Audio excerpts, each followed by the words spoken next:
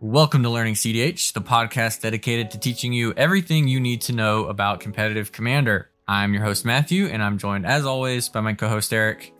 And today we're bringing you part 2 of a really popular segment that we did, which was our quarterly look at top performing decks in the format.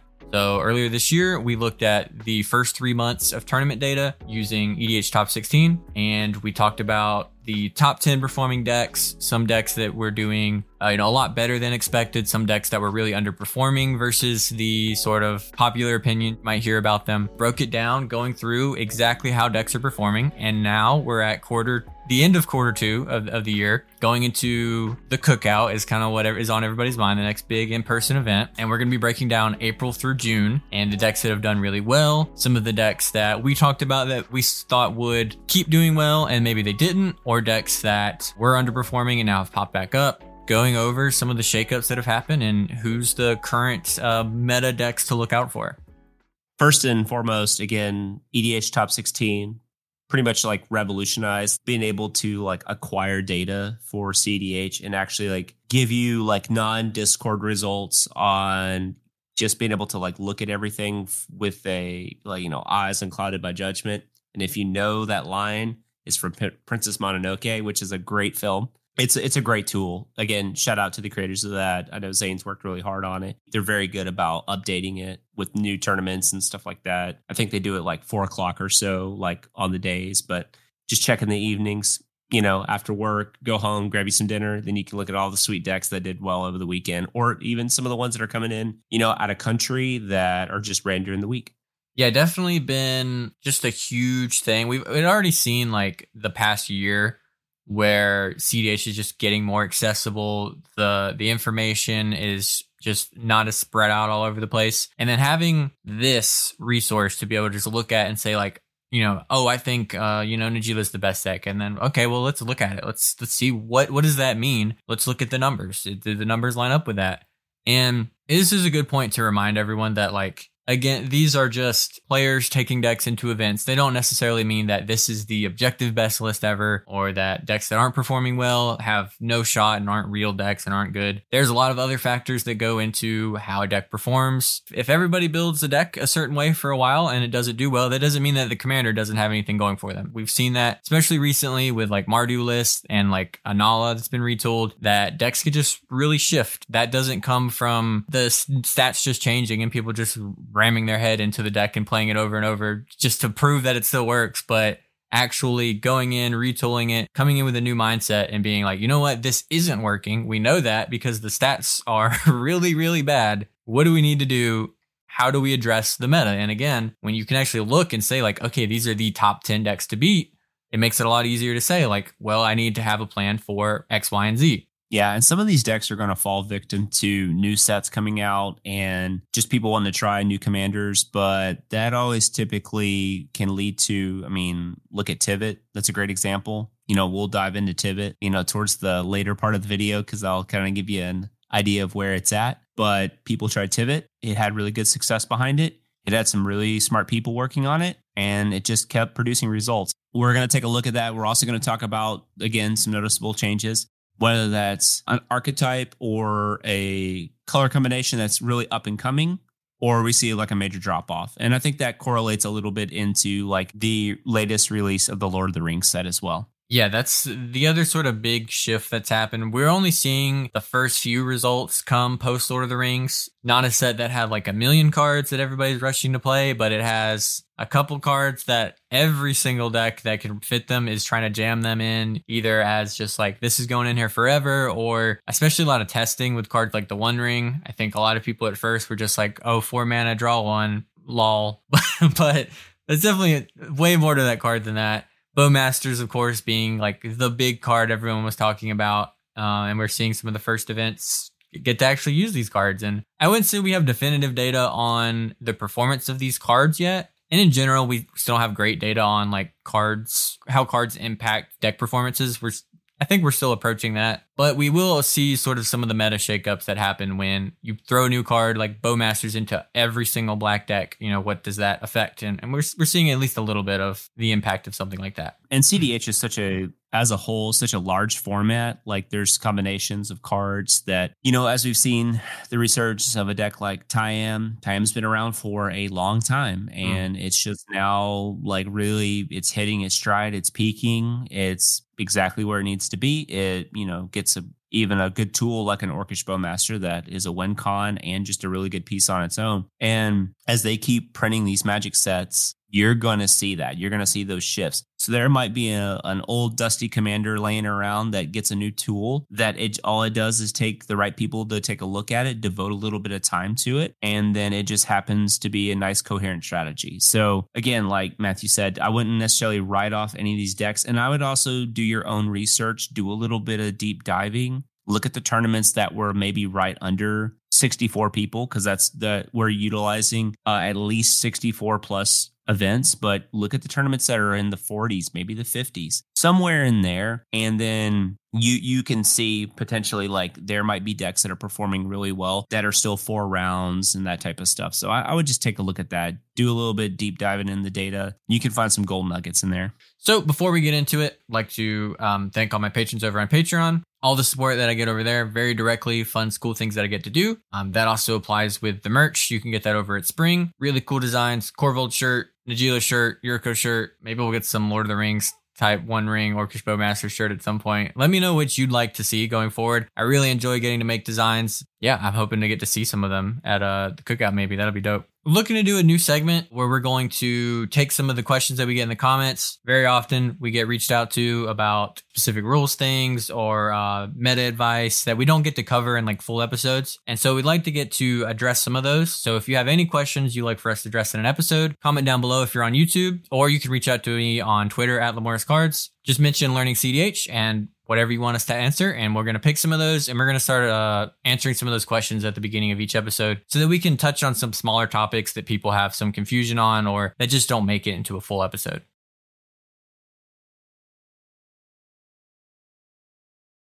So before we get into the top 10, we're going to talk about some decks that both underperformed, were on this list previously when the last time we did a quarterly update, and have just taken a dive off. Some of them just, falling behind a little bit. Some of them plummeted off the earth and cannot be found in a top 16 to save your life. And then we're also going to talk about some decks that have been doing well recently or have a lot of, hype behind them, but haven't quite made the list yet. So first, I think we will talk about one that was here last time that we even mentioned if it wasn't going to, really adapt with the new metagame, that it might not be here next time. And what do you know? It's not here anymore.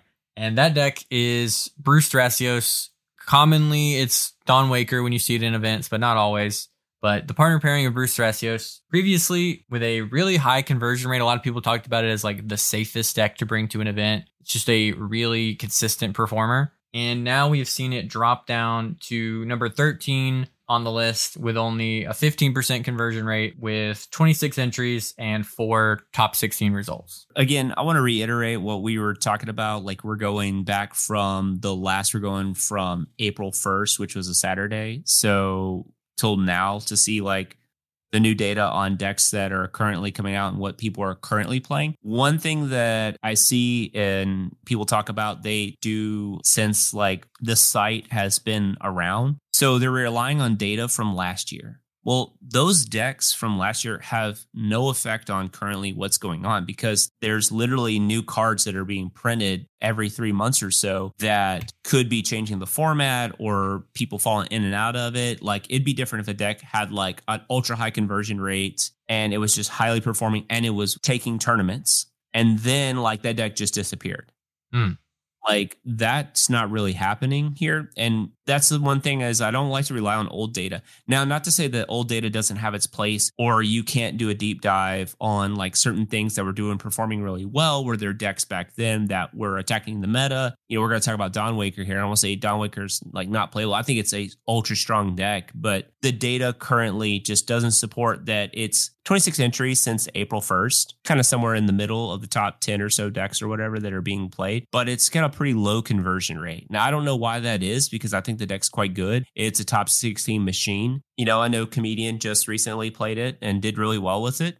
Clearly the deck's very good. Also great pilot. Why do you think that we're seeing a dip into that deck? Is it the lack of interest? Is it all the new toys that are coming out? Is it a lot of people kind of jumping ship and playing more Tivit? What do you think? I think specifically with Dawnwaker, we even mentioned this. So many of the lists were like the exact same lists that Ian made a year ago when we were looking at the last quarter. And without a lot of experimentation, and we've even seen like Ian finally kind of shift a little bit, running cards like Derevi, cutting all of the cantrips. And back on Blue Thunder. Yeah. And so I think it's important to note that even his more recent result is still a different list than I think Dawnwaker might be the most stock deck that was ever played in that court, like for like the last 6 months before this, because almost every single one was Ian's deck database list. It's kind of unbelievable. You don't see that with the Blue Farm or almost any of these other decks with that much. Just we're all playing the same deck. Let's go. And again, probably having a really strong pilot who's championing that list probably leads toward that. So I think there's a little bit of, I don't know if a lack of experimentation or what, but a lot of the same list. So in that regard, I think people can get a little bored with it. I think the big draw to this list is it plays green. Like if you want to play green, you're probably going to a deck like this. And as we'll get into later, we actually see a lot of green lists versus last quarter. There wasn't that much green in the top 10. And now I don't want to spoil too much of it, but we have like Atraxas, a commander that's been printed recently. That is a sort of mid-range pile of green cards that really leans into what green does. There's another Thrasios list that makes this top 10 that we'll get to talk about, actually dethroning Dawnwaker here in similar colors. So I think there are options that have been more exciting to people that pull them in a direction more than like Dawnwaker necessarily does. Dawnwaker's a really like slow and steady kind of deck for the most part, that kind of very reactive. I guess in some regard, it's just not really cutting it maybe compared to some of these new decks. We talked about how decks are changing things up. There are decks here that just didn't exist last quarter really, or were still kind of coming into their own. Like I mentioned with the tracks and you talked about with Tivit, like those were decks that were becoming popular. Now they're decks that these are the decks you see at tables. And so that really changes like the dynamic of your average pod in a top 16 if there's just 3 or 4 brand new decks that you can expect there every single tournament. I think specifically a deck that might actually be really preying on these kind of fair, slower green mid-range decks is Tayam, which we'll talk about, because it doesn't really care about your interaction. And that's like been a real strength of some of these like Thrasios piles, is being able to just sit back, stop things from happening that are scary, get more cards than everybody else. But Tayam just doesn't care how many cards you have. It can just hold up things better than you because it can win at instant speed. And I think Thrasios decks, especially ones that aren't on Breach, have had difficulty just winning very explosively in general. And it's maybe a combination of a lot of these different things. So I have a couple theories about, when we get to Tayam, we'll talk about what Tayam is. But Comedian knows like that deck inside and out. Like, it's like the creator of Dawnwaker, right? Mm. But the one thing that I've noticed is like, I don't think his list is on Grand Abolisher. And while I agree with his reasoning why like his version does not run Grand Abolisher, that is one of the strongest draws to playing white. Like that is one of the most powerful cards in white. We've talked about this before. There was like the Sultai Splash White Spirit Guide deck. Sacred Guide. Sorry, there we go. Yeah. Sacred Guide. Yeah, where they were playing like Thrasios Tymna with no white cards, except for Sacred Guide, just to make your Thassa's Oracle that much better. And I just riffed it on it. I was pretty hard on it. And I was just like, imagine playing white and not playing Esper Sentinel or Ranger Captain or Grand Abolisher or Silence. Like that's the point of playing those cards. That's like playing literally red in your deck and not running Dockside Extortionist. Yeah. Oh, wait, there's a deck that already like that. And guess what? It's nowhere sniffing the top 10, 15, top 20. So you polyrog people like, that's probably gonna make Jesse mad, but I know because Jesse from Spike plays Polyrog. It's just one of those things of like, remember when we saw Godo do really well and it won that Mox Masters event, and it was on the Time Walk effects and Underworld Breach, and that is not traditionally a Breach list, but it said, hey, this card's super powerful. maybe we should just be on it. And it's one of those backdoor window scenarios that happens to be really good for the list. So yeah, I just think that that's kind of part of it. And I think players just like playing with like a card like Grand Abolisher. It is literally easy mode. Having a card that just is hard to counter, it allows you to combo. And I get the whole point of like a target if you just play it out. But at the same time, is this like, I don't know, that card's pretty powerful. I don't think I'd play a white deck sleeving up without playing Grand Abolisher, honestly. Bruce Thrass, still very good. If you're a competent pilot and you trust it and you kind of made the shifts like Comedian did, I think you're still probably in a pretty favorable spot. I also think too the gig is up. This is gonna sound really, but I think the gig is up. I think there's the whole like, oh, I'm just the safe Seaborn Muse player. Don't worry about good old me. And they're like playing like Training Grounds and they're just like churning through their deck just as fast as like a turbo deck is, because that deck does just have an explosive draw pattern too. Like it can just do the Kennen thing like out of nowhere, So we especially saw people in the first quarter of this year like really having an issue with, because this deck was just like, it wasn't even just top 16, like it was top 4ing really consistently at the beginning of the year. And people were just like, is Seedborn Muse a problem in running events? Because it's just so prevalent and it's just making these games a slog. And beyond that, it's just like that means the deck is getting to do its most powerful thing really often when people are having conversations like that. We talk about that being the green ad nauseum, and it's so good. And it is, when we talked about like sneaky mid-range players doing that kind of thing where it's just like, don't worry about me, I'm just going to cast Bruce, pass, leave, holding up 15 counter spells, but when I get back to my turn, I get to use those 15 counter spells to protect this Neoform. What am I going to get? Probably a Seedborn Mute. Like, so I definitely think, yeah. I definitely think there is a bit of that where it's like a lot of times now, first Counterspell War doesn't start over like an ad nauseum. It starts over like a Mystic Grimoire or a Rhystic Study. Or nowadays, maybe even the One Ring. We'll see. And people are really aware that these kind of mid-range decks, they might not be scary in the first two or three turns. It's pretty hard for these kind of decks to win like turn 2 fairly consistently, but they just take over the game. And once they get their thing online, they're way harder to beat than a lot of these other more proactive lists. Yeah, I would not be shocked if I do not see a Dawn Waker list in top 16 at the cookout, just because I think a skilled pilot will be playing it. And then that player, not only is the deck very good, but also that player knows how to probably politic with the table, unless people just make a concerted effort to go, you know what, we're just not going to let Seaborn Muse do their thing. But I think Green's got a new like kind of enemy on their back for the slow dirtly thing. And we'll get to the Sloth Man himself later, the Sloth, whatever. I don't know what it is. Like a nightmare beast. Yeah. Next is one that we got a little wrong, and that is Rocco. This is a Nihilist that we talked about being like, the future of stacks, being such a strong toolbox deck. We really saw it like really pop off last quarter. And wow, has it it has really fallen off. So Rocco, a top 10 deck last quarter when we talked about it. We're now seeing a number 40 with one top 16 out of 24 entries, a 4% conversion rate. That is definitely not where you want to be. No bueno there. There's a couple reasons this might be the case. Again, when we get to Atraxa, we'll talk about there's like a new food chain deck in town that's probably just straight up better, at least at the food chain thing. Rocco decks we saw go from very explosive combo focused decks that are just trying to make a bunch of mana, get to use Rocco to get the other half of their A+B and win quickly. And then we saw it become more of like a Blood Pod list where it's running a lot of stacks pieces and trying to tempo out. And it may be doing a little bit too much of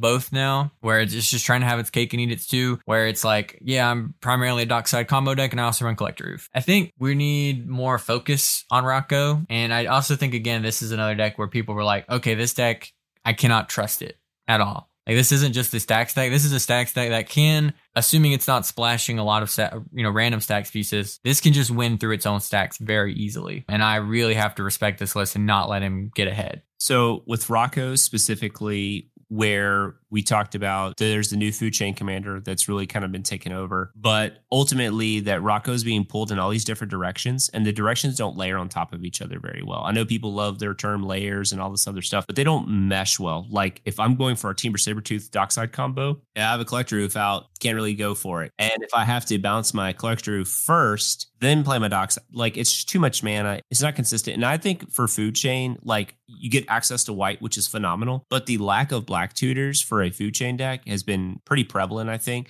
And again, just a clean way to win the game. Like Atraxodix, while being food chain, still have A+B and Thassa's Oracle, Demonic Consultation, and or Tainted Pact. So, or, you know, you just food chain your deck away, play your Thassa's Oracle, you got it there as well. Ultimately, it just has an easier way to win. And I think Rocco, instead of looking at Rocco as like, hey, I've got all these Linvala-like cards, Elesh Norns, and all this other stuff, I would try to look at it as what can we do to make this deck as fast as possible to do the thing? Okay, if that doesn't work, how do we win the game? So it needs at least like 2 lines to win that kind of both lean into what the commander can do. I think that there's a pretty cool list that I looked at that I've been looking at recently. I've just been kind of working on it a little bit. It doesn't run as many elves in the deck as you would think. It uses a 3-drop creature we talked about in a previous episode, Nissa.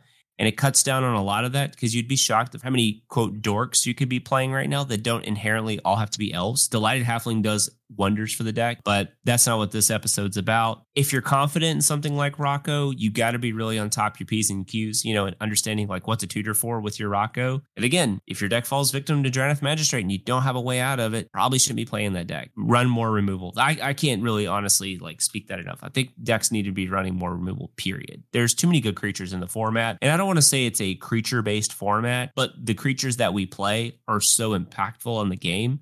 You know, they like really warp things, especially like this one here specifically. Your commander, you have Drannith and then also Opposition Agent, which is almost like better Drannith against you. Or it's like I can cast my Rocco and then flash an Op Agent. If you don't have an answer to that, you're getting really screwed. Yeah, you just got bodied. Rocco needs to probably take a look at itself, maybe take a step back, look around, maybe wait for some new tools. Look at if there's any really new tools that it's getting. Delighted Halflings one I'd look in. I would maybe look at Nissa. I maybe look at different ways to like win the game. Maybe like dip into your toes into some Ashaya combos. I think that's actually a unique strategy to play for that specific list because you're already going to be on like some kind of like Quirion Ranger, like Wirewood Symbiote style stuff anyways. Might as well take advantage of that. But yeah, poor Rocco, you know, and to be fair, like out of stacks, it's still one of the higher stacks decks there is. And that's kind of the debate on what Rocco really is. Is it like a stacks deck? Is it a combo deck? Is it both? And I just think a nice, clean focus on what the deck can do versus, you know, just jamming a bunch of stuff into it. Because that's what I feel like it did. It just started just jamming like a bunch of things into the list. And it just became like this. It was like a Legacy Zenith deck more than like a dedicated, focused list trying to do any one thing. Yeah, and if you're not running Minsc and Boo, you know, get it out of here. You need to let's go. If you're gonna be like that, you got to run at least Minsc and Boo. That Planeswalker slaps. But yeah, Rocco sadly took a big drop. And then one last big underperforming we wanted to talk about. And this isn't a change, really. This is basically almost the exact same results as we had last quarter. But this is a list that was like, this time last year, people were saying, you know, top 5 in the format, top 10 in the format. And that's Winota Joiner of Forces with 22 entries and a big old 0 for top 16 conversions. 0% conversion rate on Winota. Talk about a deck that people respect now. This is a deck that everyone needed to be ready for because it was always present. It was always scary. If your games are all about value engines, you weren't outvaluing a Winota that got to attack every turn or, you know, got to trigger multiple times a turn. And people just were fed up with it. And I think it's just almost the opposite of Rocco, where it was too focused on its own commander and it was too focused on this one linear game plan and has really struggled when it gets respected. You know, if your Winota gets removed or countered twice, it's really hard to come back with like an 8 mana or 10 mana commander when the deck is so heavily built around it with cards of like kind of questionable quality. And we're seeing that, you know, in terms of consistent results, it's been really hard for it to come back from that. I think it suffers very similar to Rocco, as in like it's kind of falling victim to the way the format's adapting and the way the format format's like speeding up, but not necessarily like in a velocity standpoint where like everything's just getting faster. I just think the format's evolving faster. And I'm going to be honest with you, if I sat down at a table, I'm still 100% am going to respect the Winota player relative to what the pod's doing and everything. I would even argue that a deck like Winota actually made CDH better because it made everybody what it do. What it do. Oh, my Lord. One thing that the deck did is it made everybody play more removal. As you can see, White's finally really kind of fully realizing that it has path and Swords to Plowshare. Like, it's got really good removal. Soul Partition now. Yeah, Soul Partition. The White March is quite good as well. Touch the Spirit Realm. And then obviously the Dahada deck's getting to play, what is the white 1 enchantment that comes down? It like phases everything out. Out of time? Out of time? Yeah, out of time, which is devastating to a deck like that. Yeah. Absolutely devastating to a deck like that. But even in other decks playing, anything from Lightning Bolt, Fatal Push, Deadly Rollick was already kind of an uptick in that. Actually, real removal, not just bounce spells, but actually real removal, seeing quite a bit more play. And that's I think, a huge boon to the format, because I think it actually keeps the format more honest against a lot of these creatures. And then so I think having a commander that can survive removal is really important. Tivit. Yeah. Tivit's just quite good. Just a real quick note on that deck, because there's not really much to talk about other than it's not doing really well, is I think if the deck, without losing too much of its identity, can like lean into just other higher efficient creatures, like we talked about, like White Plume Adventure, I think that is a potential strategy that it could enhance. And I just think if you just maybe looked at making the deck faster, adding a little bit more resiliency to it, to just having other ways to win the game outside of just a Kiki Jiki combo that's really hard to kind of like line up. Mm-hmm. Maybe there's something there. I'm not really sure. I really don't want to I'm not interested in devoting the time into it. I just had more of a thought experiment, but I would be interested to see. Again, I wouldn't be shocked if that deck, some people get behind it. They just go look at it from 2 frames back and go, okay, this is what the deck's really great. This is what the deck struggles with. We're going to kind of meet in the middle. We're going to hedge our bets against these top decks, and then we'll go from there. And then that's it. And then problem solve. You see it. Maybe someone slaps a Lightning Greaves on Winota, and it's just like, oh, well, we actually are dead at this point now because you can't kill it. So maybe there's something there.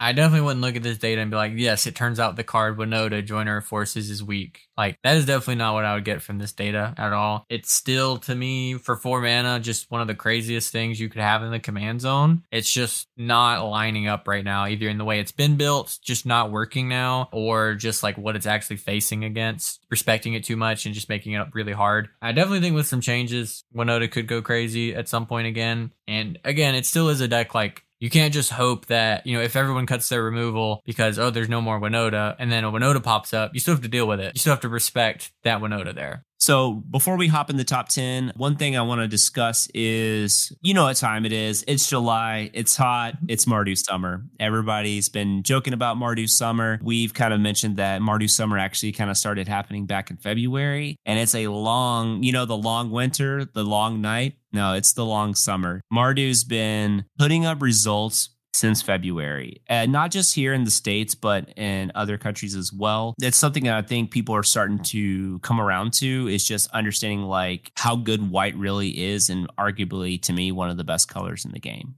Legitimately one of the best colors. Like when we take a look at at the top 10, White's prevalent in a lot of these decks, unless a deck is Sans White and it's hyper focused on a particular strategy, like i.e. Kennen, that doesn't obviously have access to White. Lord, good thing it doesn't. Oh man. But Mardu Summer, and it's coming in all here in Tennessee, we have a place called Jenny's Splendid Ice Cream. You can buy it in your local Kroger. It has lots of delicious flavors. Mardu is like the ice cream shop of CDH decks. You have Tim Najeska in a traditional river style Mad Farm. You have the Shiver Chernobyl style list. You even have variations of Chernobyl, whether it's a Wargorger Dragon package or the Gorgon's Wand. They're all typically on some kind of Bolsa Citadel. Then you have the one that won Mox Masters, where they were Sans ad nauseum, focusing more on Pure in the Abyss. Actually would like to reach out to Gary to see what they're going to do, see if the Bowmaster is going to kind of steer them away from Pure, or if they're just still hey, I'm still going to play it kind of thing. So Tymna Jessica, obviously there. Rog Tymna is actually a list that won a tournament in Japan back in, I think, February. I need to double check my dates. And I looked at that list. That list I thought was just really high quality cards. It was kind of doing a lot of the Dihada stuff, but a little bit more focus on Rograk, getting to play cards like Culling the Weak and, obviously like Deadly Rollick, those type of things. While it seems like there's been some like conversation of whether those two commanders belong, all I got to say is Rog Silas does not belong together, and yet that deck is still a deck. Still does it. Yeah, so Rog Tymna is just, again, I think it's an absolutely reasonable choice. It's very good. I think any of these Mardu decks, it's really hard to go wrong. Like, you've got Tymna Jessica, Tymna Rog, Tymna Dargo, Dihada, and Kalia. Like, they all have similar cards, but each of the decks really play the strength of their commanders. And I don't think you can go wrong with any of these decks based on your play style. Like, you literally have a salad bar of, like, options. Did I miss any of the Mardu decks? I felt like that covered them all. It's like 4 or 5. Like, that's pretty absurd. I think that's most of them. Yeah, it's really, they have a lot, arguably more options than any pairing. People really bring up how Grixis focused CDH is. I think that's actually just like not true anymore. I think if anything, we've seen like an Esper Shell kind of take over more than Grixis. And especially in terms of Grixis commanders, Roxai is the only one that's actually putting up, really consistent numbers, and we'll get to that. And some decks that were featured here last time, like Crom Tevish, have kind of fallen off a little bit, but we have seen decks like Anala sort of be experimented with and started to come up, but still compared to, that's like 3, and those are, I feel like, to different extents, maybe a bit more of a stretch than a lot of these Mardu decks. Mardu just has a lot going for it. I actually think the biggest problem it's going to have in terms of results specific on like this website is that a ton of people are picking the decks up, and I think it's actually going to drop its conversion rate quite a bit because these are actually pretty hard decks to pilot. I feel like I have a video just recently came out featuring Shiver, who is one of the big geniuses behind a lot of the innovation that's happened with Mardu, specifically focused on Tymna Jessica in that video. And he will definitely tell you like the decks work differently than other decks. If you go from, like, oh, I played Tymna in Blue Farm, and you go to here, it's not really the same. They're very different lists. Again, a lot of people will look at these like Grixis, but you have white instead of blue, but they're really not Turbonaut decks either for the most part. So there's a bit of a learning curve, and I think that's their biggest weakness. Card quality and just the different layering of packages. We talked about how Rocco just isn't working with all the different things they do, but a lot of these Mardu decks have these different packages that other decks just have either ignored or just don't take advantage of as well. And they're just layering so well. Like being able to do all these artifact synergies and layering well with like Witchclaw Talisman, now the One Ring potentially in some lists, Bolas' Citadel, Defense Grid, all these different things layer very well. They get to go through the graveyard more than a lot of other decks do. Yeah, Mardu is in a really good place. We're seeing it a lot. On this list, Jessica Tymna just barely missed the top 10 with 15 entries, 4 top 16 results, 26% conversion rate. So still performing pretty well, but just making it at number 12. But I definitely think if we didn't mention Mardu here, talking about what the meta looks like going into the cookout, you're going to be misled because I kind of expect a million Mardu decks to be entered at that event. Yeah. Also, too, with that little small caveat, I do think Crom Tevish is actually probably pretty underplayed. That deck performs whenever I think Sharky plays it, they just perform really, really well with that list. And that list looks super clean. I think it's got a lot of things going for it. And again, if the format was to be like randomly gummed up with the board and the board's gumming up, well, then I think you can pivot to like Crom Armix.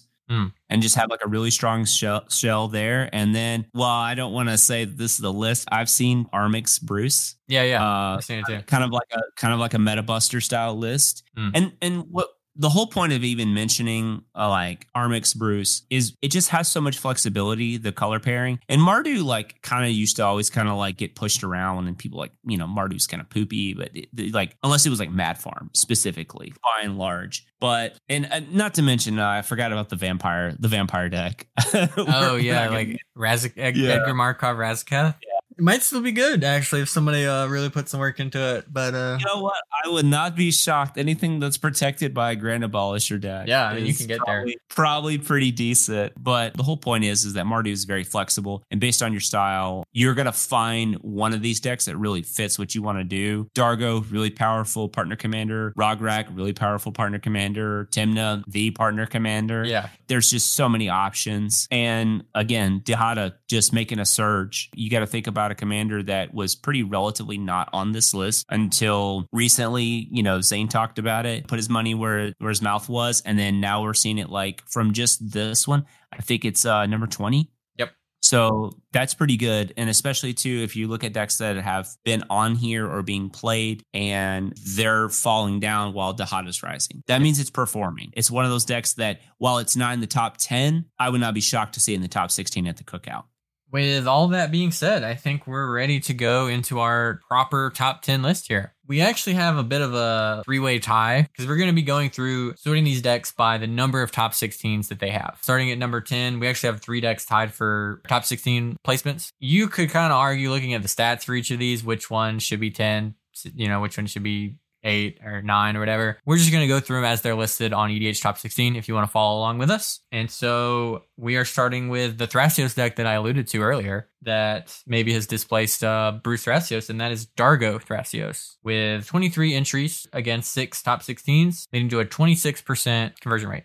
Yeah, this is a deck that was just like started going on a tear. Like you didn't really hear much about it before this year, and then it was just like, hey, Dargo Thrasios in the top 4. Dargo Thrasios in the top 4 again. Oh, it's in the top 4 again. Oh, it won something. And it just keeps showing up, and it has a really cool combination of you can do Thrasios because Thrasios is there. You have that kind of like Simic backbone for the deck that can just really hang with all the slower Esper list and the other kind of grindier shells. But then you have the ridiculous explosive potential that Dargo offers with just being able to combo out from nowhere. Yeah, actually makes it quite a bit of, pretty good Underworld Breach deck. If you've never greater good with the Dargo loop and for a breach, it's pretty insane. And it gets to run a combination of cards that like you don't really think about like in these type of colors, like again, like greater good. Obviously very strong in any kind of like Dargo green X shells, like even like a Dargo Equalist. Really nice card. Savala being this big mana producing elf that also can draw cards off of your Dargo if your Dargo is the biggest creature on the battlefield. But it just utilizes all these pretty unique cards. It has Displacer Kitten combos, of course. It's got Eternal Witness loops. It's got Underworld Breach, Tidespell Tyrant because you can just Neoform, Eldritch Evolution, Birthing Pod your Dargo into Tidespell Tyrant. And it just makes it like really, really sweet. So again, and it has just enough protection to allow itself to push through with these combos. It's a really sweet deck. Yeah, it's really cool to get to see a deck that can do, Thrasios, creature tutoring stuff, your green piles basically of stuff. But then you also are like a Bergy Underworld Breach Storm list. And you get to do like crazy turns of just like going through your whole deck and just setting up whatever you want. Like you really get to do a lot of cool things. There isn't quite a deck that does this. We usually see like a lot of teamer decks historically, they're like blue, green, splashing red. And, looking at some of the cards here, there is like that heavy blue, green base. But again, like what the red stuff gets to, you don't normally see like Jessica's Will show up in a lot of Thrasios decks. But when you have this much potential, or Wheel of Fortune for that matter, what Dargo enables you to do with all your cards that Thrasios might get you, again, like Eric said, it layers really well with these other combo or just powerful things you can enable, being able to like, oh, well, maybe I Neoform my 1-drop into Dockside, or I Neoform my commander into Tidespout Tyrant. Those are 2 plays that are radically different using the same card. And they layer, again, like we talked about having layered play styles, it layers incredibly well with all the things you want to do. We just talked about how like Neoform, Eldritch Evolution, all these cards with your commander can go get you Tidespell Tyrant, which is really awesome, right? Like imagine being able to pay 2 mana to go get Tidespell Tyrant versus 4 mana to go get a Tidespell Tyrant out of the other teamer deck. Oh yeah, except for this one. This one gets to run creatures. Yeah, this one actually gets to run Dockside Extortionist. So I'm sorry. I'm gonna quit beating up on Teamer Polyrog. They're gonna come after me pretty hardcore, and I'm gonna lose to it in the tournament. And I'm gonna be like, well, I'm playing Jund. What do you expect? I don't play like counter spells, so you got me. No, I'll stop beating up. I just think that this deck is quite solid. It's performing. Freedom Waffle has a lot to do with that. There's another pirate, or yes, there's another pirate and another pilot who also plays the list. Yeah, I just think it's a really solid list. It's also a blast to play. Like it legitimately is a fun deck. So, it just shows you that like not everything has to be like, because this does have like some form of spell slinging, but this does a really healthy balanced mix of everything. I think. You get to do a lot of the CDH things from usually piles that don't mix, right? Like we mentioned earlier, a lot of Dawnwaker lists, they don't do the breach stuff. They're not trying to go super explosive. You can do a lot of the best of both worlds here. Also, 6 top 16s. Going to number 9, we have Sisay Weatherlight Captain, which has 25 entries, leading to a 24% conversion rate. One of the 5 color decks on this list. I think last quarter we only had 1, and here we actually have 3 on this top 10. And we've really seen Sisay again recently. I want to say last time it hovered around like the top 15, top 20 on the last quarterly update, somewhere around there. And we just keep seeing, like, every time I look at a tournament now, I keep seeing like, oh, Sisay made it to top 4. Sisay made it to top 4 again. One of those decks that's just, it feels omnipresent in a top 16. You look, there's one of these pilots who happen to get there, and it's a deck that's really got a lot of upgrades recently too. Yeah. So I think with the continuation of printing of cards, especially with every Magic the Gathering set being a secret commander set, because there's like a pile of legends in it, this deck to me only gets better. Like it's a deck where I don't think we've seen, like, it's the floor is now. The ceiling is just going to keep continuing, because I feel like with every set they print another card for this particular deck. It just happens that way because legends are, they're going to be powerful. They're going to make a powerful legend. It's 5 colors, so it gets all of them. It gets all of them. It gets some really sweet upgrades in the new set, very simple things. But I'm a big fan of the deck. It's not necessarily something like my play style, but while it's lower in the top 10 in terms of like the 5 color decks, I personally think it's the best 5 color deck on here, which would probably shock a lot of people because, like, I know Najeela's pretty up there, which I still think Najeela's a very good deck. I just think that Sisay has more play to it and has more pivot lines. And I just think that when a deck can do that, legitimately have more pivot lines. And I'm not talking about like, hey, I can't go for the Najeela plan, I'll ad nauseum. Yeah, that's whatever. I'm talking about like, this deck has an actual packages that it can go through in different situations. I think that is something that gives the deck a lot of strength. I also think that makes it a little bit more complicated. Yeah.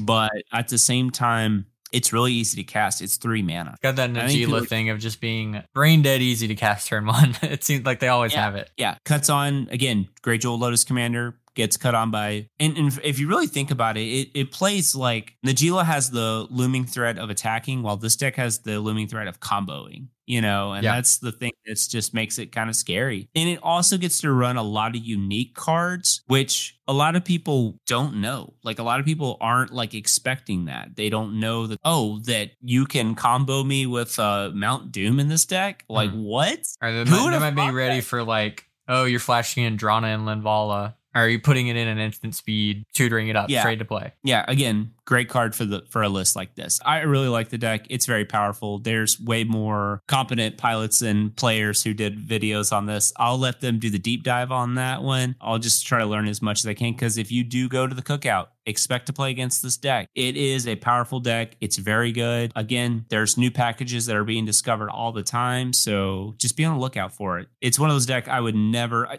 any deck that I sit down at the CDH table, I never take lightly, ever. I'm a big fan of the deck. I would suggest if you like that type of stuff, I'd pick it up. Yeah, I think it's definitely, if you enjoy the kind of like toolbox play style of just like always having like some out to something, that if you're just, really knowledgeable on your list, you probably have something that you could have done there. If you enjoy that kind of like learning process and just like what I think kind of looks like the strength of like Rocco, but hasn't been, because like the cool thing with Sisay is just because you tutor doesn't mean it's going to be hard to do it again. Like, you can tutor and then you untap, you get to do it again. Like Rocco, you're going to have to jump through a hoop. So like looking at Rocco as like a real toolbox deck that can kind of keep doing the tutoring thing doesn't really line up as well as it does here, where you can go crazy and like, oh, I have 2 tutors available. Let me get Tyvar, put this into play, go infinite with Emil. Like, there's so many different options. Opponent starts comboing off, hit them with a Lavinia. You can't LED anymore. So many different things you can do. It's really cool list. And lastly, maybe most infamously at this point, 27 entries, 6 top 16s for a 22% conversion rate. This is I Am Luminous Enigma, who just won its 2nd Mox Masters in a row. This isn't just like a top 4 machine. This is a double top 4 machine. We've seen multiple times pods of like 2 times in the top 4. Multiple times. Yes, multiple times. Yeah, this deck has just, like Eric mentioned, it's been around since Ikoria. Like, this is not a new commander. And it has just, with some dedicated pilots, new cards obviously help. Got some things somewhat recently that have really helped. But this deck is just really like went from something you might not have ever heard of late last year to like you can expect to run into this at a tournament. You probably should expect to run into it. There's a lot of like psychological things I think are going on with Tayam that maybe people don't really notice, is that for a little bit, green didn't really have anywhere to go. We had Kennen, and then, you know, and I'm not talking about like decks playing Birds of Paradise, Ignoble Hierarch, and their Najeela decks. Oh, look, I'm a dork deck. No. Yeah. Like green really didn't have anywhere to go if you weren't on like really Dawnwaker. And then even the green decks like Malcolm Tana weren't really fully green decks. Like they're not like abusing things like Cradle. And Tayam just is that type of deck. It just gave a place for like all these like green creatures and stuff to go, and then some of the unique stuff that it wins with. One thing about the Tayam list is that it's in a response to the format still reacting to ad nauseum.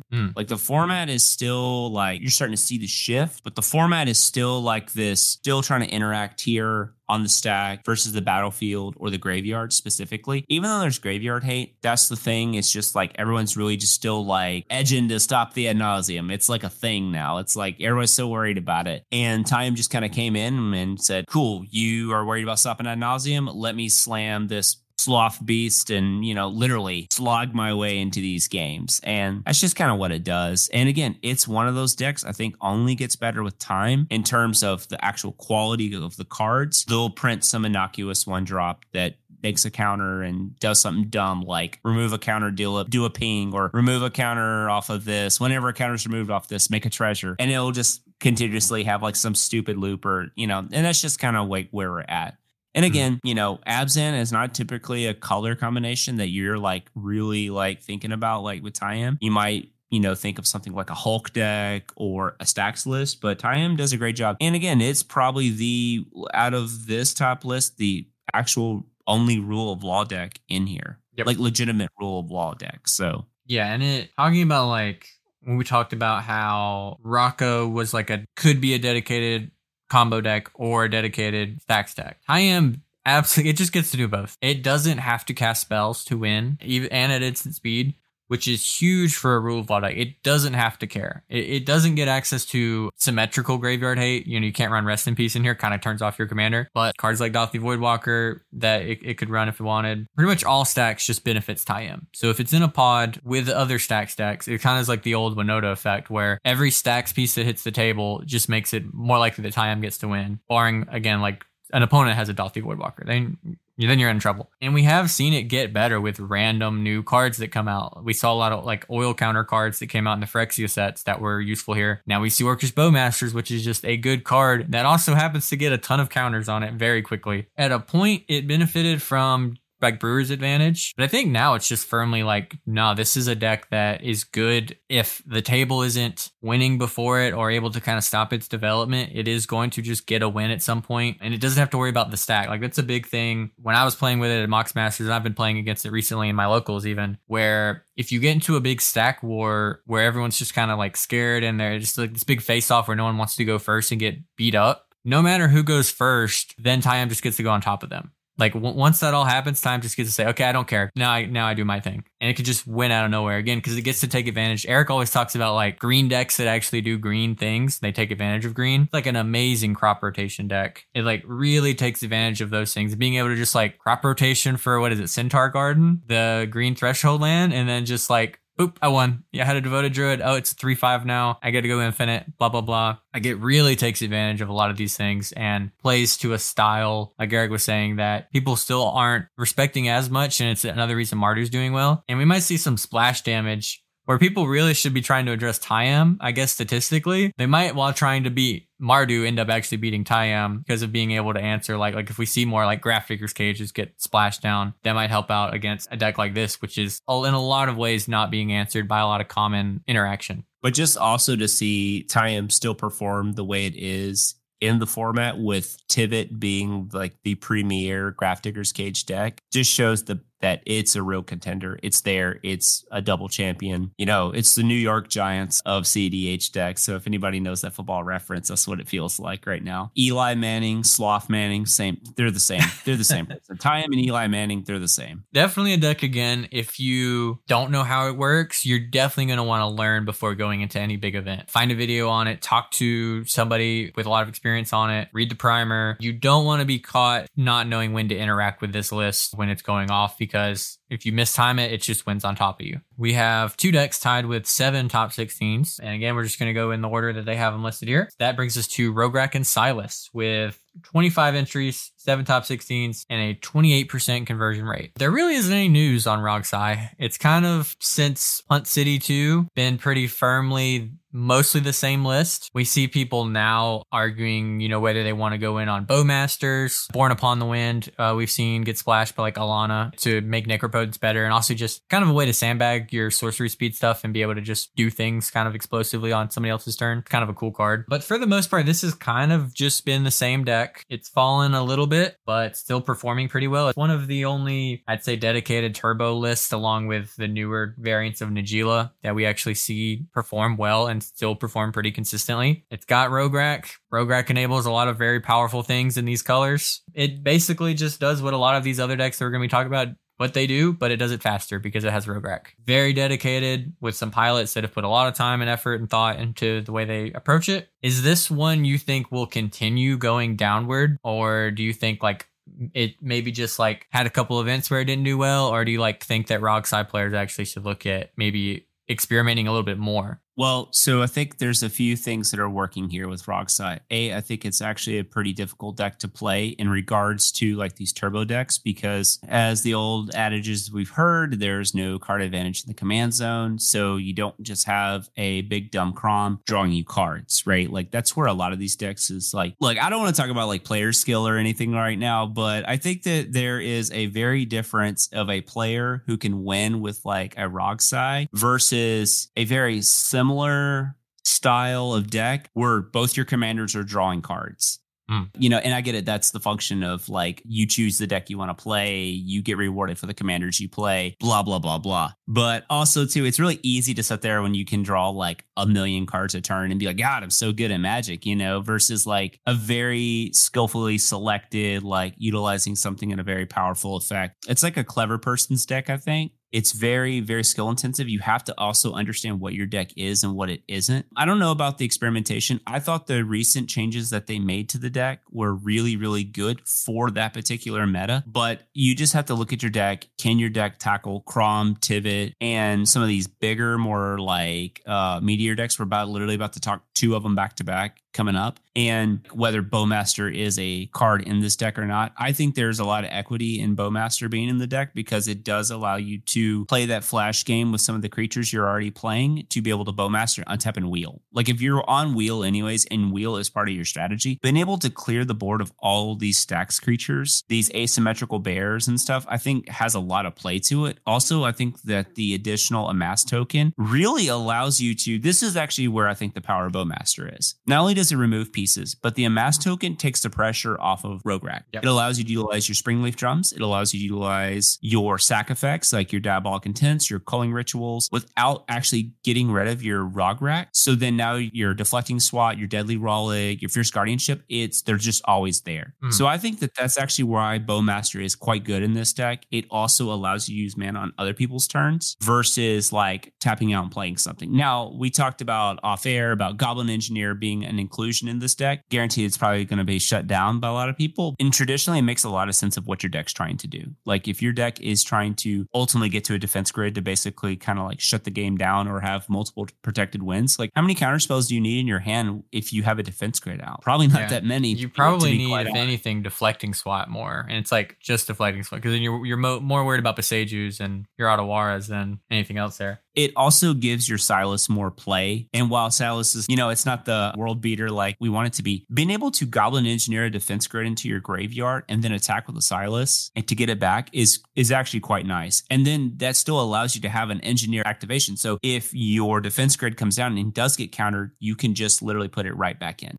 So that actually gives you like effectively a double protected defense grid to put it into play. It gives you just more options. And again, I think a card that is very, very low maintenance, it gives you more options. The deck is on an ultra high artifact count. And then it just gets you your other pieces. I also think if the deck kind of also went to Grinding Station as another way to win, because one thing I'd like to give like Comedian credit on is like there was like for the longest time, like decks only need like one or two ways to win. And then you just rely on the power level of the deck to get you to your A+B. Versus like I think decks need to be able to turn the corner and pick their moments. And having that ability to kind of hit that eject button and attempt to present your win, you really want to have to be like waiting on finding a brain freeze? No, probably not. You're already on also to Yawgmoth's Will, so you have access to your graveyard in multiple ways. So I don't know. I really like Goblin Engineer. I think it also makes your Time Walk effects much better. I really do. Like being able to Goblin Engineer your defense grid, set up a turn, cast that. Now you get to untap with all your mana. You still get to like use Engineer for anything in your graveyard. Again, what does Engineer do?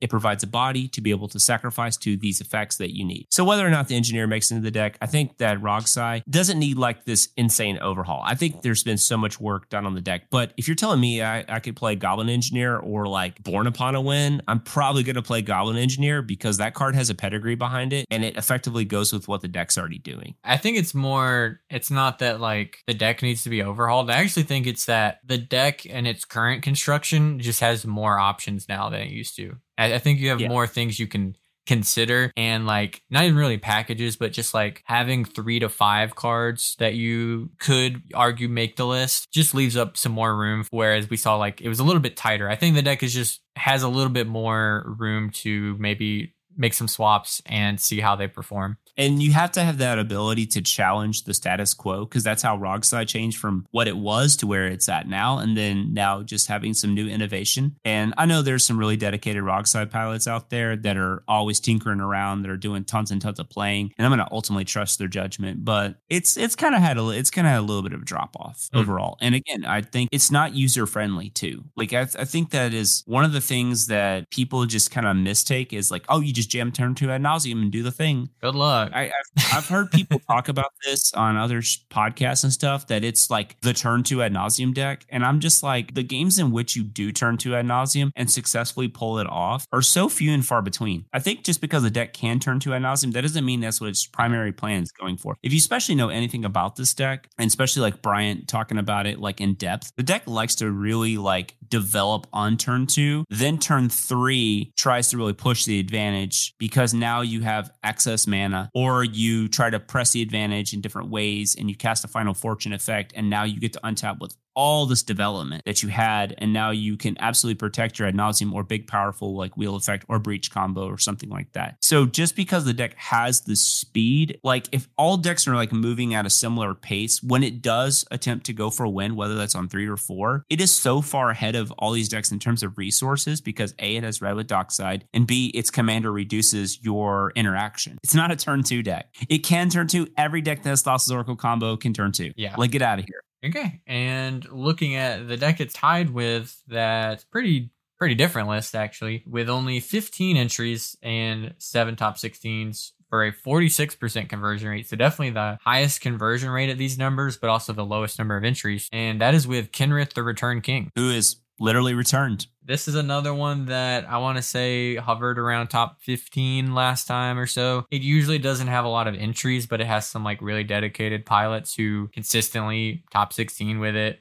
Sometimes putting up like top 4s. And in a way, it's kind of like this is just taking the spot of Dawnwaker Thrasios in this list, where it's still kind of doing a lot of that creature tutoring stuff, infinite mana outlet in your command zone, also potentially a value engine. Developing Kenrith's a lot more expensive than developing Thrasios, but you can get into board states where he is just a big engine. Again, we see a lot of those kind of same strengths of a lot of flexibility. One thing that I want to point out with Kenrith versus a lot of these other decks is the builds do not seem to be in any sort of consensus at all. all. We have like wildly different piles that show up here. We have some with like running Bomberman, running Oriok Salvagers, and LED as a combo, seeing cards like Mayhem Devil. And then we have some that are like way more creatures, cards like Drana and Linvala, Vigian Graph Mage, Incubation Druid with like Emil. Very different packages we see with like wildly different creature counts, a lot of versatility, and like it kind of does play into the meme of just like Kenrith is a whatever you want it to be sort of deck. I mean, that's kind of what we see. It's just like a lot of different kind of 5-color good stuff, but they are, I'd say, pulled in decently different directions. I think Kenrith is actually quite easy to cast. If you think about it, it's just 4 and white.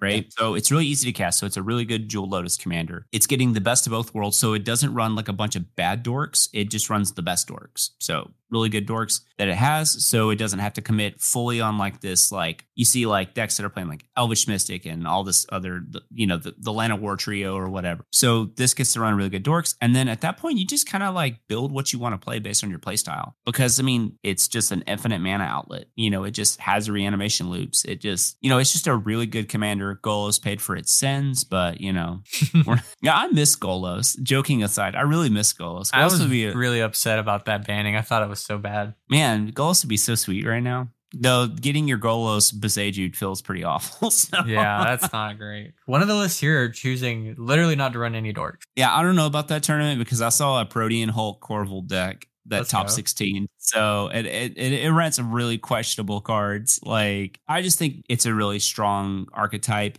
based on the ability to navigate towards the game. And if the game is like this blue farm mid-range, Tivit mid-range, Atraxa grind, Tyam style thing, or even Sisay, then this kind of just falls right into it. And instead of like relying on like an artifact combo like with Tivit, it just has a Dockside one, which is maybe a little bit harder to stop. Even though it's multiple pieces, they're still a little bit harder to stop. The quality of the cards are pretty high. You just get to kind of like just build it ever how you want to. And I think that's the strength of the deck. And it also is a beater. Like it can put a clock on people. So that's something to really think about too. And then moving into our top 5. At number 5 by itself, 8 top 16s out of 39 entries, 20.5% conversion rate, and that is Atraxa Grand Unifier. We've talked about this one a bit. This is one I think in our last list we talked about, or just the previous videos we talked about as like, this is a deck to watch out for going forward. It's not a meme. This is going to be good. I'm pretty high on that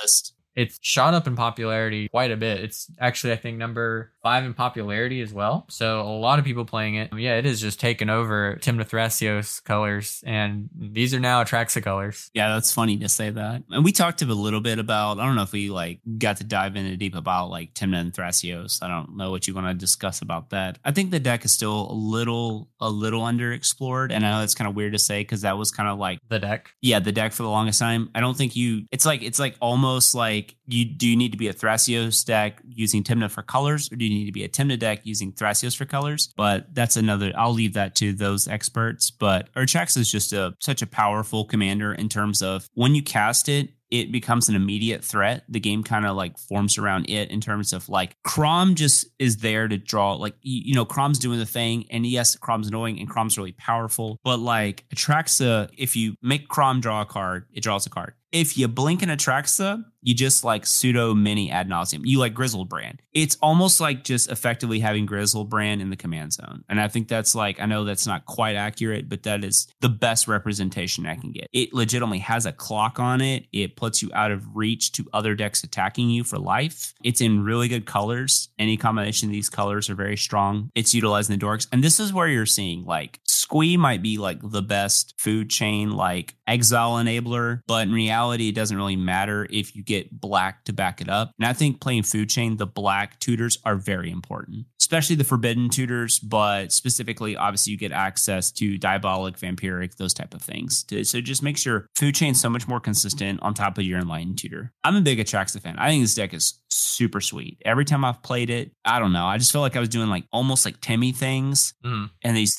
big, powerful plays. And CDH is in a unique space because if I told you a 7 mana commander was like very viable, you'd be like, what? No way. And yet we're doing it. We're seeing it. We're seeing 6 and 7 mana commanders like be very viable. Obviously, Dargo, a little bit different. Yeah.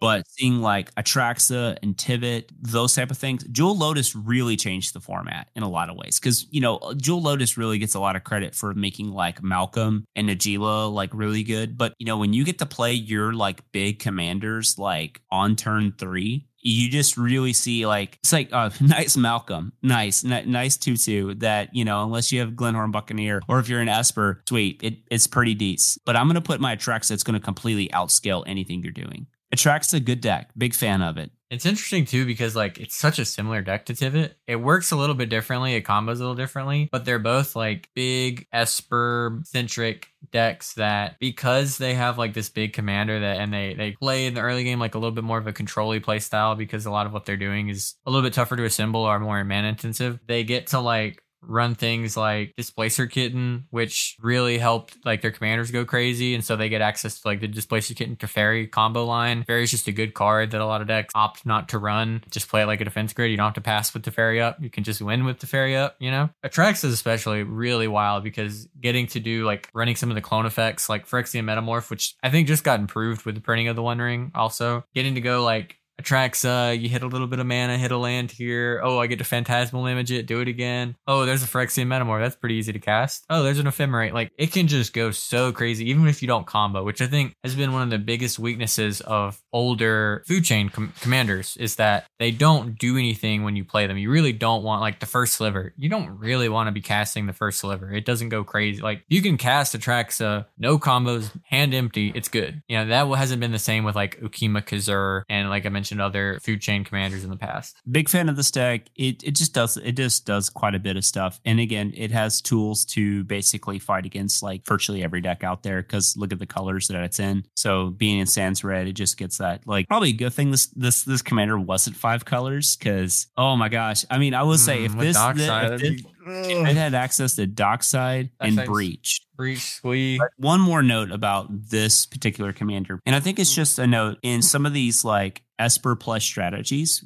What are we all seeing? We're seeing Displacer Kitten with Teferi. Even some of the T and K list, they're on that because it is such a powerful like setup, especially if you get a 0 mana rock. But it's they're utilizing different ways. One can blink a Dockside. Think about it. Let's take a look. Displacer Kitten is in the Dargo Thrasios, Displacer Kitten. I wouldn't be shocked if it was in one of the Kenrith list. It's in Atraxa, it's in Tivit, and it's in some of the Crom list. So Displacer Kitten, pretty powerful card doing a lot of work. I think it makes sense more in some, like if your commander's really good to flicker, like we've seen it in Tevesh Crom, where if you get to keep flickering Tevesh, that's pretty good. Consider if you have any targets, whether Displacer Kitten and Teferi are worth throwing into your deck. Because I think Teferi alone as a 3rd or 4th, whatever, 5th silence effect in your deck is worth considering. Especially one that gets to bounce thing. If your deck falls to like Drannith or something, being able to go Teferi, bounce Drannith, win through Breach. Pretty powerful. You don't really need anything else for that to be worth it. Moving up, still in the blue-green sort of pie here, we have Kinnan with 40 entries, 9 top 16s, 22%. Not a ton of new developments for Kinnan. We've seen people kind of change the list with a couple new cards. This deck it's done really well, not just with one pilot, but we have seen Ping just like go absolutely crazy and always top 16 with the deck for the most part. The only real developments we've seen is a lot more of Perplexing Chimera showing up pretty regularly in the deck now. And then the sort of new-ish Astral Dragon is showing up with, I think, more regularity as just like a wild value thing you can do. Just come in and make 2 Rhystic Studies. Turns out to be pretty good. But for the most part, this is kind of the same deck that we've seen for, a couple years now. So Energy Refractor we got as a new option to convert your Assault Monolith mana into colored mana. Other than that, it's pretty much the same thing. I think I did see Ping swap out Sylvan Library for the One Ring, so we might see that as more of a thing. But for the most part, this is kind of the same deck that we've been seeing for a while. Yeah, this deck is obviously on Seaborn Muse, right? Yeah. So makes a lot of sense with the One Ring. Like as a commander, it's pretty cracked. Like if you really think about like, and I really hate using that term because that term I think is totally like used a lot. Like everything's cracked. It's current like modern Magic. Virtually everything is cracked that's printed. Joking aside, Kinnan's very powerful. Like it literally is the best dork deck, in my opinion, like in terms of like what dorks do. So it'd be able to basically turn everything into soul rings or make your soul rings into effectively lotuses, and just having a really ultra clean, like, oops, here's a basalt monolith, I got you kind of thing, makes the deck very, very powerful. If you really think about it, like your draws of like a dork into a Kennen, and then turn 3, you have so much mana. You're off to the races. Imagine if Tyvar was printed blue-green opposed to green-black. Oh my god. And how insane Tyvar would be in this deck. Yeah. Absolutely bonkers, right? Like that would just be disgusting. Because blue-greens never got good cards printed in actual constructed Magic sets. Fortunately, ever. yeah. Yeah, they've been really struggling for a long time. They never killed Standard with a color pair before. No, never. The thing about Kennen that I definitely want to touch on real quick is just the ability to run these big creatures that can just shut the game down. I don't think people realize how fast this deck actually is and how fast those creatures can come down. And while it doesn't inherently have card advantage, it effectively does in its ability. So it is like a blue-green Malcolm kind of all wrapped into one. And I think that's really what makes this card really powerful. If you actually look, it shows up in the decks that can actually play it in the 99. You know, it's sometimes just the best mana dork in your deck. There's a reason why it's also an outlet for a lot of these other decks to like dig for their big combo creature or the creature that ends the game, like a Tidespout Tyrant, or it just, you know, generates a ton of mana. I mean, it's in Dargo Thrasios, it's in Sisay, you could put it in Atraxa. Like Kennen is just a really, really powerful card. And I think the deck's quite good. And again, it's one of those things when a skilled pilot shows up with it, you know, again, people just think it just produces a bunch of mana. But Kennen is that commander where I don't fall for Kennen. If Kennen comes out on the table and I've got like a lightning bolt and there's nothing else pressing on the table, in fact, I might let the Drannith Magistrate live and just kill the Kennen. Because it's got that blue-green, I'm the good guy thing to it. And then, you know, all of a sudden it just gets out of control. So, yeah, don't let the Kennen players trick you and tell them that they're not the threat when they have like 7 mana on turn 3. Yeah, and it can especially like seem weird because it's like a Thrasios deck, but it's also like a Roxai. Kennen develops mana so explosively that I think the only deck that doesn't have Roger that has that ability to just explode in mana and just cheat way ahead. Like it's on par with those decks. You don't run the black rituals, doesn't matter really. But then it can use the mana, like just by itself. It doesn't need anything else. It has the dual flexibility of like, oh, I can make infinite mana very easily with my commander. Just boop, put down a win and just turn 2 win if it wants to with counterspell backup. Or it can go just like, well, you know, I kind of went hellbent doing this. I had to protect my Kennen. Every turn I untap, I at least get to see like new card a turn and I get to activate Kennen. And getting kind of a little bit of the best of both worlds. It is a deck that's a little, you know, there's a lot of variance involved in like sometimes you'll flip Kennen and you get nothing, or you get an Elvish Mystic. Sometimes you get an Nyxbloom Ancient. Pretty hard to beat a Kennen that has an Nyxbloom Ancient. There is that, but again, it's a really strong deck. It has really consistently powerful commander. I think we've seen lists now, like Ping's list is running almost any card it can to tutor for Monolith or an outlet for Monolith, and then not as many big crazy creatures, so your hand doesn't get as gummed up with them. But the ones you run are just like absolutely backbreaking and just can end the game on their own. Yeah, it's the only level of commander which you can play Coma without your opponents getting super salty, you know? They still get salty about it. Coma's, oh man, it's gross. Our top 3. So these are actually really close now. 2 and 3 are tied, and we're just going to go in the order that they're listed here. And that is starting with Najeela the Blade Blossom down to 3 with 53 entries, 14 top 16s, leading to a 26.4% conversion rate. Trash deck.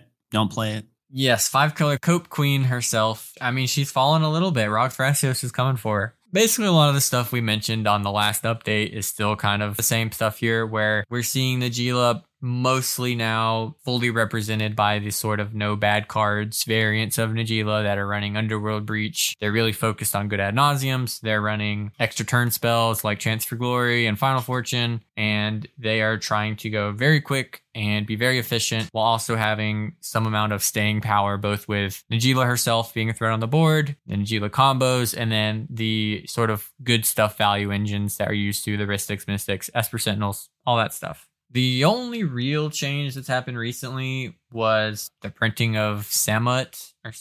That's showing up in some decks. as just another way to kind of draw off of it kind of turns your Najeela into a super Tymna if you have a decent number of warriors that it's making. It's also a warrior itself, which is just dumb, and clearly like they were thinking about Najeela when they made this card. I think there was kind of like discussion, I guess. The only other topic with this that's new is like, does Najeela make it in a Bowmasters world? Probably. I don't think that card itself is going to hurt. It's relevant to point out that like Bowmasters can really kind of mess with Najeela when it's going to do its thing, but I mean, for the most part, I don't see this deck necessarily taking a big dive out of that. It maybe gets a little bit less out of Bowmaster, and like I don't think you're running the One Ring and the no bad cards variants too much, or at least that I've seen recently. But this is kind of the same list that we've been seeing for, the past 6 months, a year even. I don't know how long we've been seeing these versions of Najeela, but variations of like the same sort of deck building philosophy still definitely present. Yeah.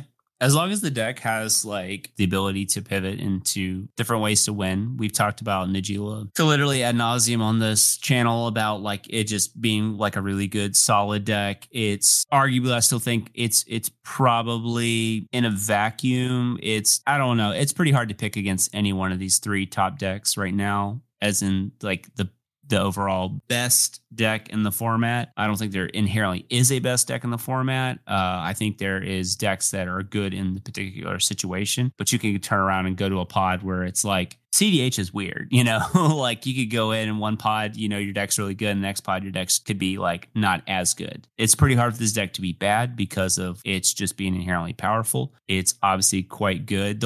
Like I said, the one thing that I think is pretty interesting about this list is where I was worried about Orcish Bowmaster possibly hurting this deck is I think Grim Hireling's like way less good. Now I could be wrong. Bowmaster just reminds me of another opposition agent. Opposition agent is literally bad for every deck. Drannith Magistrate is bad for every deck. By and large, Dauthi Voidwalker really hurts a lot of decks. Orcish Bowmaster can hurt a lot of decks. I just think if you have enough self-awareness to realize that maybe you got to up your removal count if you already weren't on a high number removal, and then just play accordingly, like playing like in the Hullbreacher world, like Hullbreacher, very powerful card, but decks were still playable. Like decks were still running wheels.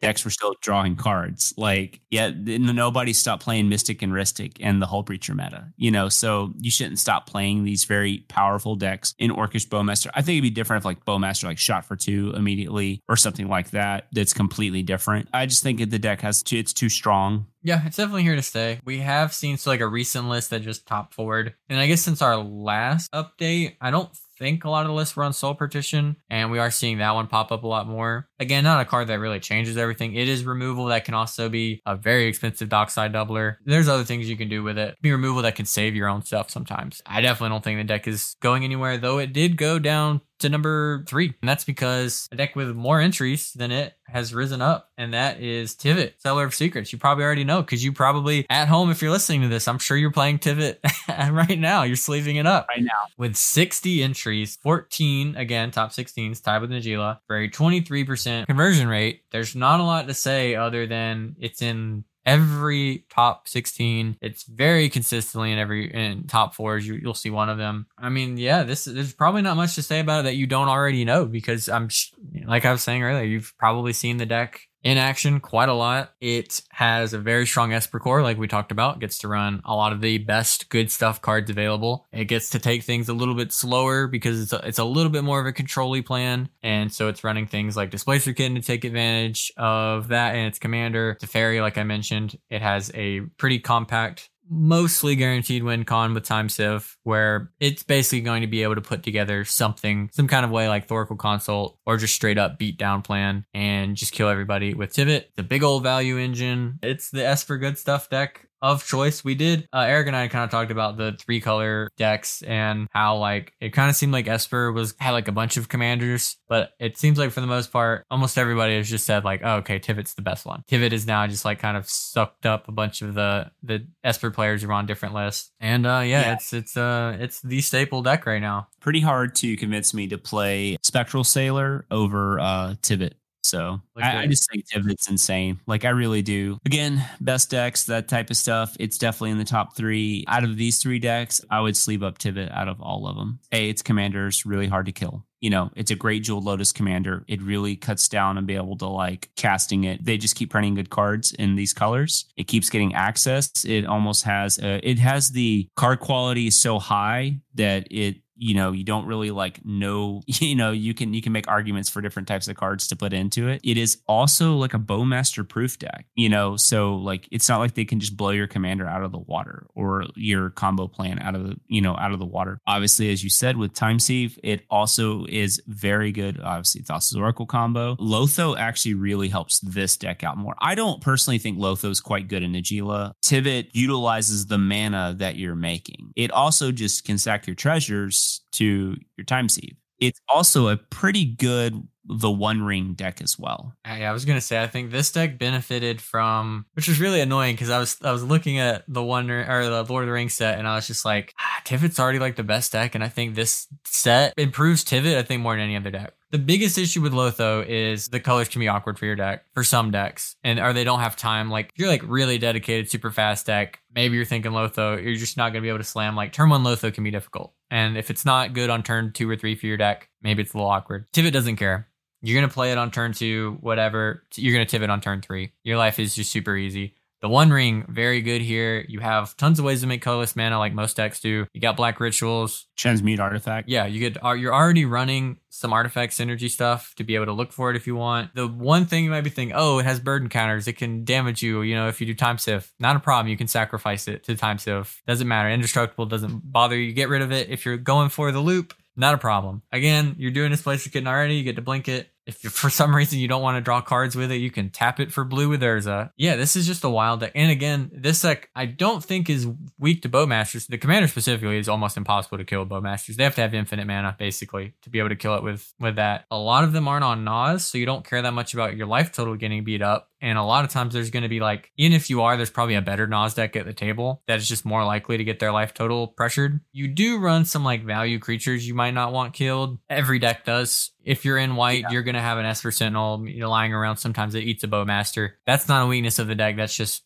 there's a new staple in the format. Bowmaster is just going to kill your stuff sometimes, no matter what you're playing. Yeah, I definitely think there's an argument that Tivit was the best deck, and I think it only got better with these new cards. There still is some lack of consensus on some card choices. Like I mentioned, not every version is on Nas. I think the list can probably do it. You're just kind of like Blue Farm, you're playing it as like an in-step Nas list. If you have, you don't want to cast your Tivit, it's not safe. You could just hold up a bunch of mana, cast a Nas in-step. If it gets countered, okay, whatever, Tivit on my turn. That's a pretty good backup plan. Just a super powerful deck. It gets to run all the broken white cards, gets to run all the broken blue cards. There's not a lot to say about it. This is just, it's very likely after the cookout, this is the deck that is number 1 in our next update. It'll be pretty interesting. It did get a pretty sweet like upgrades from Lord of the Rings. I think Mardu probably honestly got like overall the Tim Jessica decks. They got such a great upgrade system just because they've got like Mardu got the One Ring, it got Lotho, it got Bowmaster, it also got Mount Doom. So it got like 4 cards. Yeah. Like that's pretty good. And what the One Ring isn't like in every deck. I definitely think they're testing it out. It's definitely in stuff like Dihada, and that kind of thing. But like being able to get like 2 Wargord, imagine like a set coming out and giving you like 2 hyper playable like Wargorger Dragon cards. Yeah. Like that's kind of odd, right? It's kind of like something you don't ever really think about. Doesn't happen much. Wargorger Dragon's sweet. As I love Wargorger Dragon. It's pretty cool setup. Yeah, Tivit, quite good. I mean, the only thing that I think that's going to keep Tivit from entering that top spot, which I wouldn't be shocked if it doesn't, is our number 1 deck, and it is Dockside Extortionist, the commander itself. No, that is going to be good old T&K, Blue Farm, Temna and Crom, or Crom and Temna, ever how you want to slice that up. And it has a lot of the same strengths as Tivit, but its strength is very much Dockside Extortionist and Underworld Breach. Yeah. And it does get like Deflecting Swat, which is a really powerful card. Obviously the different types of like red blast you want to play. I don't know, Matt, what do you think?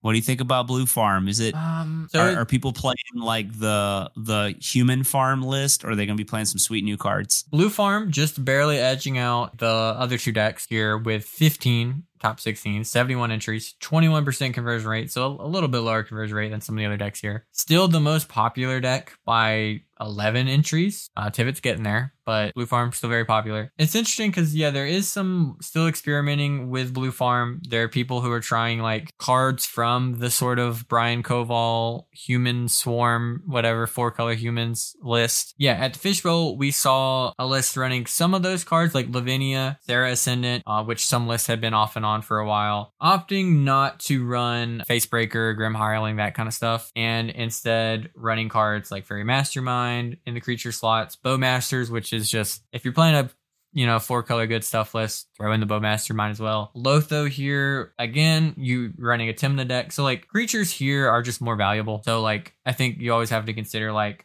yeah, Lotho, it's Big Weenies, dies the Bowmaster. You actually do care about these colors. You're trying to cast Tymna. Lotho lines up very well with that in this list versus, a green dork list. These are just the decks where you just run all whenever a player, you run the card. You just run the card in these decks more often than not. And so you get access to a little bit more of that. And then, yeah, the big things you get Dockside, huge for the list. Underworld Breach, Fire Covenant, which has been kind of cemented as like a staple here, either that or Toxic Deluge. I'm personally really like Fire Covenant. Now you get access to the One Ring, which I think slots in pretty well here. I don't know if all the lists will be on it, but it is like, you're a Mana Vault, Grim Monolith, Mana Crypt, Ancient Tomb deck. You're already playing like a 5-mana draw engine in Crom, right? This one will draw you cards much faster, I feel like, than Crom. I don't know. What was the question? Is this good? Is Blue Farm good? Yes, Blue Farm is good. What variants we'll see? I know Brian Koval will probably be playing his thing. We have seen him like change card like up to like 5-10 slots though. So like I wouldn't be surprised if he was just like, yeah, I cut the Cavern package and now I'm doing this. If he thinks it's good. Like he doesn't seem to be very committed to any cards they're not performing. Yeah, I think the biggest thing of like this deck has over like Tivit is it has more advantage that comes down earlier than Tivit does. And it has way more potential to like explosively win. Like I don't consider Tivit Time Civ a very fast win condition. That's a lot of mana, a lot of pips. Oracle Consult obviously is there and is here. But here you also have Breach, which I think of as it's borderline a 1-card win condition. Kind of think of this as a better Breach deck than Najeela just because you see so many more cards in Blue Farm. The more cards you get through, the more you like churn through if you're casting, even if it doesn't resolve. All that stuff that you got to see throughout the game just fuels your Breach later. And again, Breach is basically a 1-card win con with any tutor. And you play a lot of tutors. Yeah, I definitely think some variant of Blue Farm will be there. Wouldn't be surprised if it won, if it top forward. Could still be the best deck, I think. Tivit's mana is like probably way better, honestly, being 3 colors. And it does get utility out of its lands, especially like Urza Saga, like being able to like tutor up your Graph Digger's Cage. They're on, I know some versions of Tivit are on countertop. Yeah. So again, being able to tutor up your Sensei's Divining Top in just especially those like long games. A lot of people think that like D-Top's kind of poopy in like CDH, but being able to like, kind of look at to top 3 and rearrange based on the game state, I think it's actually a pretty solid effect. Like if you could start every game with a free D-Top, you probably would, right? Especially if you're reactive and you're holding up mana anyways, and then just instep, make my top draw better. Especially if you run Counterbalance, to be able to just be like, the upside of I think the floor is very low and the ceiling can actually be pretty high.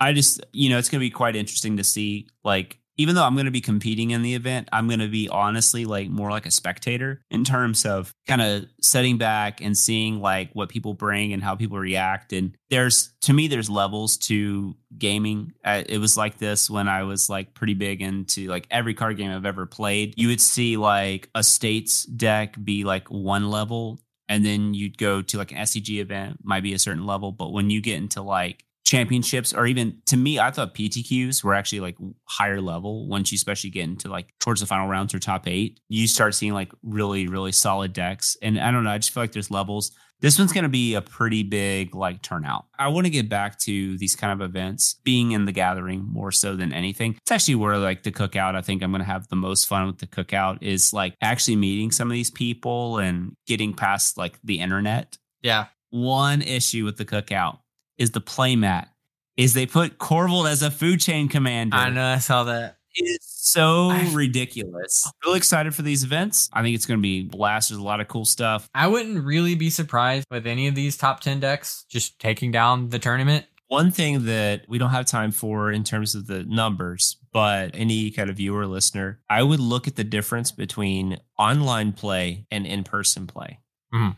And see if those decks actually, like, if the numbers correlate. I think there's a big difference because I think we see a lot of like different decks that are online versus then the inherent decks like that we're seeing in person. Like I think like Tymna Kraum, those type of things we see a lot. We'll probably see like Najeela, but I don't know if it's as heavily representative. I don't know because I haven't really looked into the numbers. I just think that's a really interesting thought experiment and worth diving into. Any deck that makes a confusing board state is just better online because things are already confusing. I wouldn't be surprised if we saw like a deck like Tayam or any Staxier deck was just like a little bit better online just because like you just have that layer between you and the game a little bit deeper. Playing into the graveyard again, like when you can't just reach over and look at your opponent's graveyard, just that extra little layer, you know, maybe adding a percentage point here or there. But if you're going to the cookout, let us know. We're both going to be there. This is going to be the first big event that I get to go to. Super excited for that. Let me know down below if you're going to be there, what decks that you're going to be playing or what deck you expect to do well. Brian Koval, will he three-peat it? Will we see a Rogsai win with Bryant Cook being there and Alana? Really high quality players that are going to be there. So anybody I think could take the event down. Let me know who you're rooting for, what you expect to see. Thank you so much for watching.